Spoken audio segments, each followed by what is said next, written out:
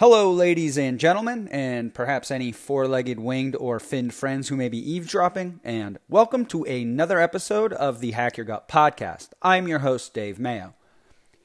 Today's episode is the truth about chronotype.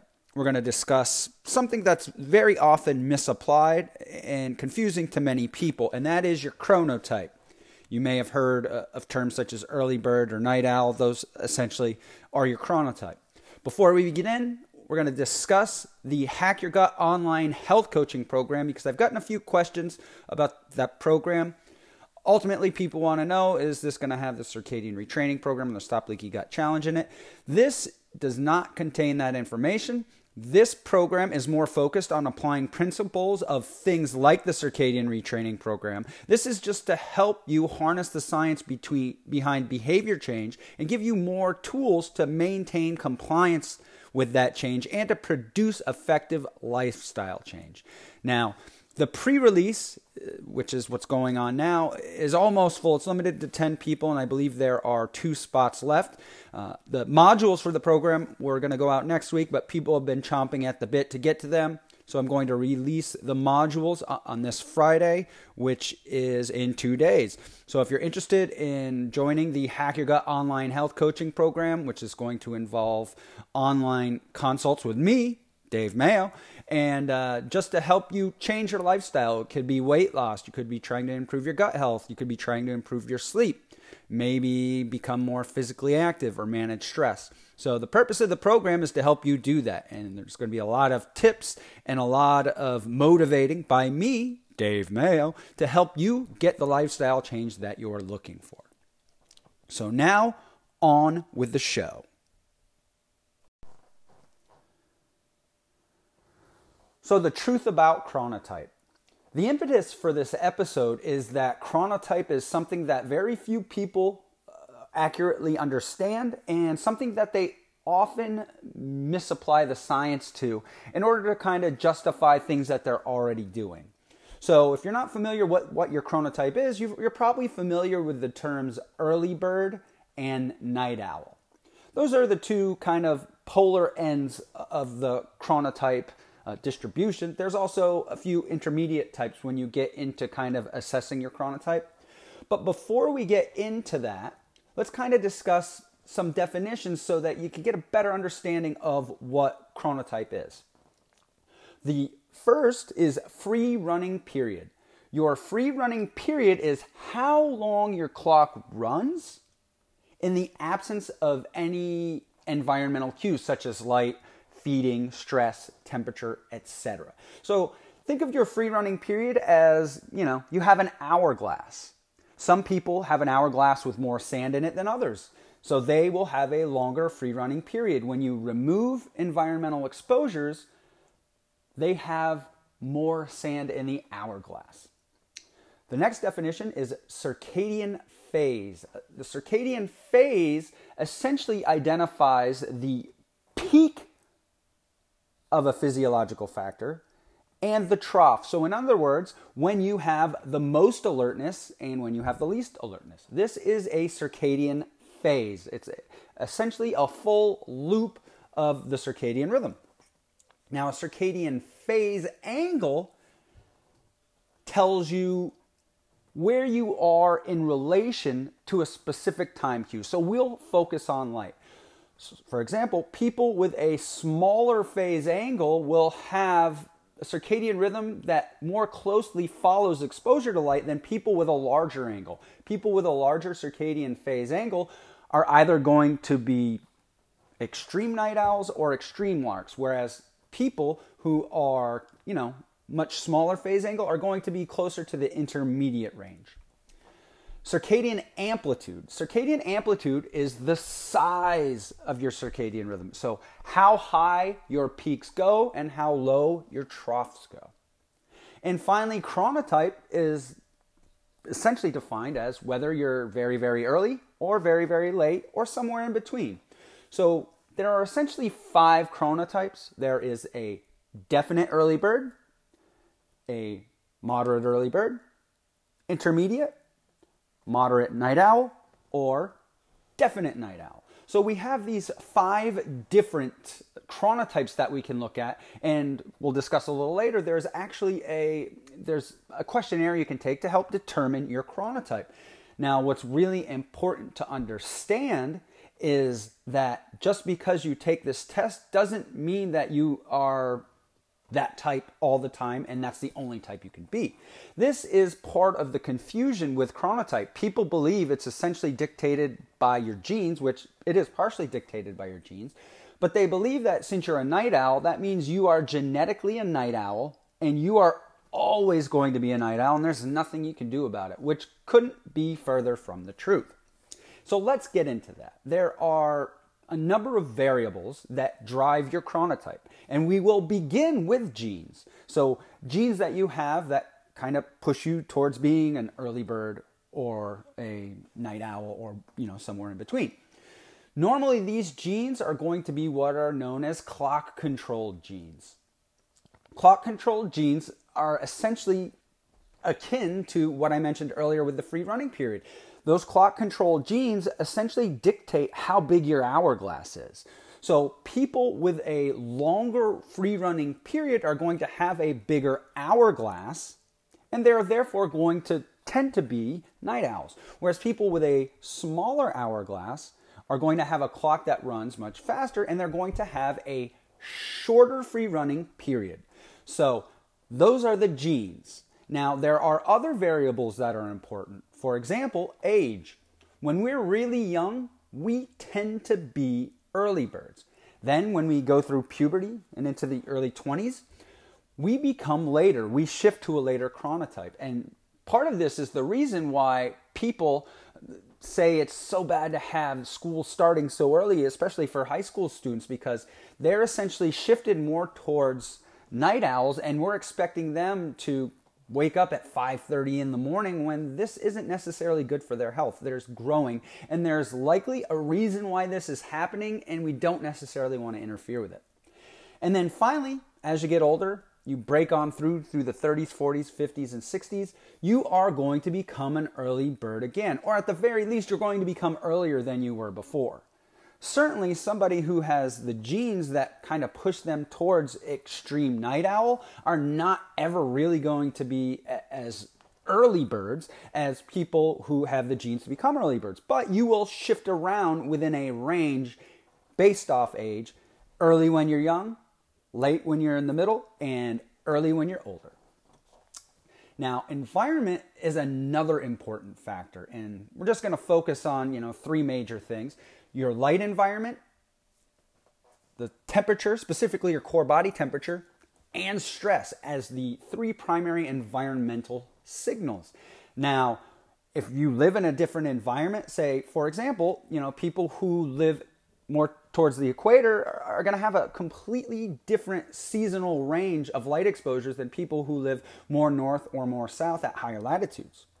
So environment plays an important role. And if we kind of couple back towards the genes we mentioned and the hourglass analogy, think of your hourglass. You can have a big hourglass or a small hourglass, and that's going to affect your chronotype. However, you can turn your hourglass. So even if you have a big hourglass and it's slower, so you're more of a night owl, environmental exposures will cause you to flip that hourglass over and essentially affect your circadian rhythms.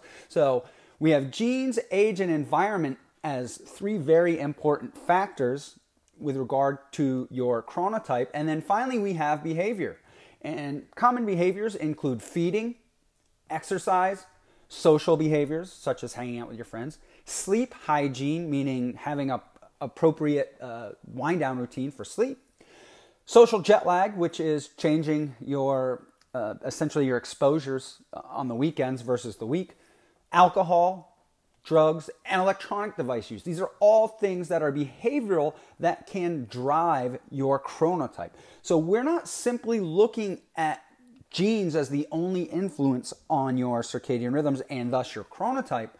We have four major things, four different levers that we can pull on to kind of tweak your chronotype. Again, as I mentioned earlier, if you're an extreme night owl by genes, you're more or less not going to be an early bird, an extreme early bird, but you can shift it around a little bit by changing your environment or changing your behavior, and based on your age, it will shift anyway. So there are things we can do to change our chronotype. Whether or not that's an appropriate thing is something you have to determine by doing things like changing your behavior, changing your environment, and seeing how that affects the way you look, feel, and perform on a day-to-day basis. So now that we've defined the chronotypes, we could just talk a little bit about chronotype. This is often misrepresented by people. So people think that, I like to be up late and I like to sleep in, so I'm just genetically a night owl. And that's not necessarily the case, because your behavior has a pretty strong relationship with your chronotype. We want to be able to switch our chronotype. We do want some variability in there. If you were just stuck in one or the other, there's really no way that we would be able to respond to a changing environment.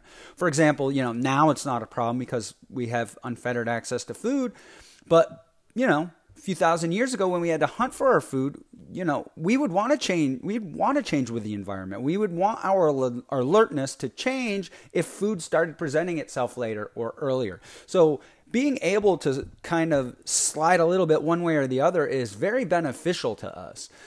So just because you're a night owl doesn't mean that you're stuck being a night owl. And it also doesn't necessarily mean that that's healthy, because night owls are going to be more driven towards night owl behaviors that aren't necessarily healthy. Like you may be more likely to stay up later watching TV, or you would eat later, you're more likely to consume alcohol or go out on the town during a period of time when you shouldn't be exposed to light. So, really you have to look at not only what your genes are telling you, which 23andMe will tell you if you're more likely to be a morning person or a night person, but you also have to look at your environment. And it could just be the case that you have this set of clock controlled genes, or going back to the analogy, an hourglass that runs a little later, so you're more dependent on the environmental cues to reset that clock every single day. So just because you're a night owl, it does not mean that the behaviors that a night owl does are necessarily healthy. For example, most people who are night owls, they still have to work in an early bird, society. So when they go to work, let's say they get in late, they sleep in a little later than other people, they get into work late, then they work their normal 8-hour day, they get home at 5, 6 o'clock, then they start exercising, they don't eat dinner till after that. They're kind of, while they are a night owl, they're stuck in an early bird society. So if you don't have strong control over when you work, you may have to kind of shift into a slightly more early bird chronotype, and you can use your environment to do that. So what you want to do is, if there are things in your environment that you can't change, my job is 9 to 5, you need to kind of look into this and determine, is it my best interest to try to move my chronotype a little earlier? Again, you're probably not going to go from an extreme night owl to an extreme early bird, but you certainly would want to shift earlier, and probably not do both at the same time, wake up early and stay up late, because that's going to be counterproductive to your health. An interesting thing you can gain from determining your chronotype is you can identify when you're most productive. Typically, early birds are going to be most productive earlier in the day, and night owls are going to be more productive later on in the day. So this is something, if you determine that you are a night owl, you may want to discuss with your boss, hey, I'm a night owl, I get more work done later in the afternoon, I'm really not that productive at 9, can I shift my schedule a little later? And that could benefit you. You can also use your chronotype in training for sport. Physical performance is trainable. If you continue to train at the same time of day, you're going to improve your performance at that time of the day. That said, if you are a night owl and you participate in a sport that, competitions start at 7, 8, 9 o'clock in the morning, you're probably going to have to, train during the times of the day when your competitions are going to happen. Or you could also kind of change throughout the year based off of, you build strength during your off season by, training during times that are better for you. But then as you begin to transition into the actual season, the in-season period, you might want to kind of shift towards when you will be competing. I think a great kind of example of this is, generally speaking, humans have their best performance on average between 1 and 3 p.m. And if you think about it, professional football is played, typically most games are starting at 1 or around 4:30. So this is really taking advantage of that peak performance time. However, now with Thursday night, Sunday night, and Monday night football, sometimes teams are playing at 8:30 at night. So there are things you can do to kind of make sure, by changing your environment and your behavior, that kind of gets you to shift a little later so that your performance will be a little better. There's a lot of things we can do with your chronotype that we can use to optimize your performance, whether it be as an athlete or your performance at work or your performance as an academic or your performance in school. So the ultimate take home from this is that, yes, you are probably going to lean one way or the other, but you are not stuck there. And you can choose to alter your environment in a way that either gets you to shift towards the periods of time when you'll be working or performing, or you can also just bolster your performance by doing training or studying during periods of time when your performance is best. There's a lot of stuff you can do. You're not really stuck with what you're given genetically.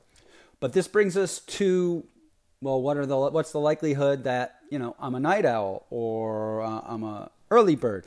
The distribution is very hard to get at. There are studies on this. The problem is it's going to change based on the population that you're studying.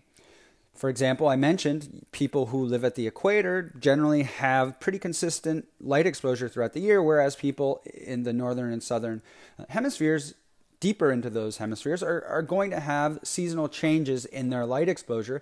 And then, of course, there are societal and cultural things that are going to drive your chronotype as well. So it's very difficult to say one way or another, 22% of the population are early birds and yada, yada, yada. So what we see as a general distribution is that 20 to 30% of people are probably going to fall into the earlier times, either definite early bird or moderate early bird. 40 to 60% are going to fall into intermediate. And then finally, night owls are going to be about 20 to 30%. Again, moderate or definite. So we can actually kind of tweak this. I don't think you can expect to go from early bird extreme to extreme night owl, but I do believe you can go from a extreme night owl to a moderate night owl, or perhaps even in an intermediate area. Additionally, you could also go from intermediate to early if you'd like. There's some kind of change that you can make here, but in order to do that, first you have to identify your chronotype, and then you kind of need to tweak the variables that are important for setting your chronotype, which is kind of the impetus that I have for the Hack Your Gut online health coaching, is just kind of tweaking things, measuring change, seeing how your body responds to it, and then tweaking it some more so that you can come up with an individualized way to do that. However, to do that, we first have to identify your chronotype. So now we have all the information. We know there's something we can do about it. How do we take this information on the variables that kind of change your chronotype and put it into something actionable that you can use to help improve your life and to make sure that it actually is improving your life? Well, the first step of the process is using something called the morningness eveningness questionnaire. And what the morningness eveningness questionnaire does is it essentially gives you your chronotype, and it has been validated against other measures of circadian rhythm. So this is a really useful tool that you can have. Again, it's going to give you 5 types. You're going to answer the questions. It takes maybe 5 or 10 minutes to do, and then it's going to spit out a number and tell you what that number means. So the lower you are on the scale, you're going to be a definite evening person. You're moving on up, then you're a moderate evening, somewhere in the middle, intermediate, and the higher numbers are going to be a moderate morning person or a definite morning person. And again, this is based not only on your genes, but also on your behavior. So you can shift this a bit. And so what we want to do is to see if A, we can shift it, B, what we need to do to shift it, and C, when we apply these principles, do these provide benefits to us? Or conversely, does it make us feel worse? So what we want to do first is take this test. Then we want to kind of change some of the variables I mentioned before. You can't really change your genes or your age. So we're talking about the environmental factors such as light, temperature, and stress, and the behavioral factors such as feeding, exercise, social interaction, sleep hygiene, avoiding things like social jet lag, limiting alcohol and drugs, and reducing your electronic device use. So we're going to take those variables, we're going to tweak them. Make sure you're very specific because people often kind of make general goals and then just kind of not really follow through on them. So come up with very concrete things that you want to do, that you want to change, and then measure them, whether you need a checklist or however you want to do it. So then you're going to have your chronotype. You're going to make some changes, address your environment and your behavior. And then after some period of time, you want to reassess. What I like to do is I like to, along the way, measure things that circadian rhythms regulate. For example, I'll measure my resting heart rate, my heart rate variability, your blood sugar response. You can even come up with some subjective questionnaires. How do you feel in the morning? I love using activity trackers with people because they often give you in addition to measuring your heart rate and how active you are, some of them could do body temperature, heart rate variability, and a very key measure that I like to use is sleep, and within sleep, REM sleep. Because REM sleep is highly regulated by circadian rhythms, so if you're getting a lot of REM sleep, that's a good thing, signifying that you're getting benefit from the program.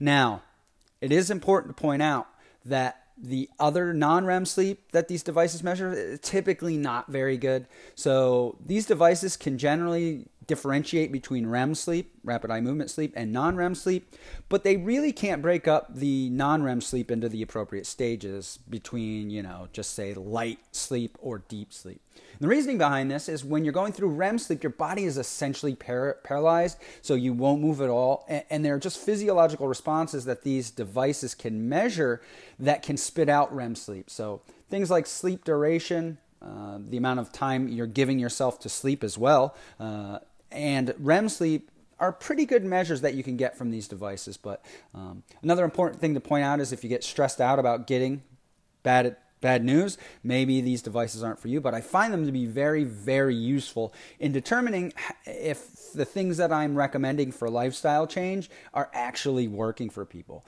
So we've taken the MEQ, we've identify the environmental and behavior factors we want to address, and we are assessing how our body is responding to doing this: sleep, activity, heart rate variability, etc.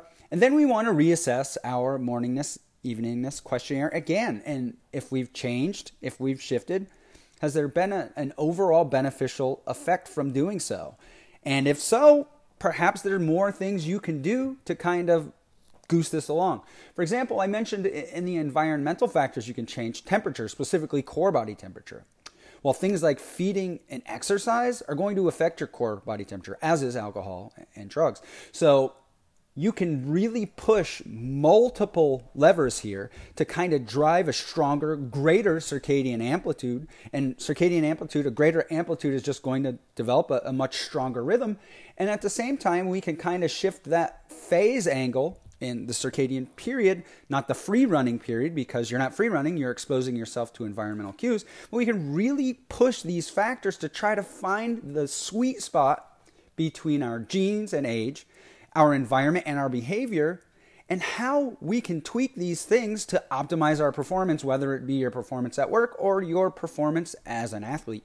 So I just really like this kind of process of testing MEQ, changing behavior while measuring performance variables, and then reassessing MEQ, and then doing it again until you find out a personalized program for you that works best. This is how you use the chronotype information to your advantage. So many people just say, I like to go to bed at midnight, so I'm a night owl.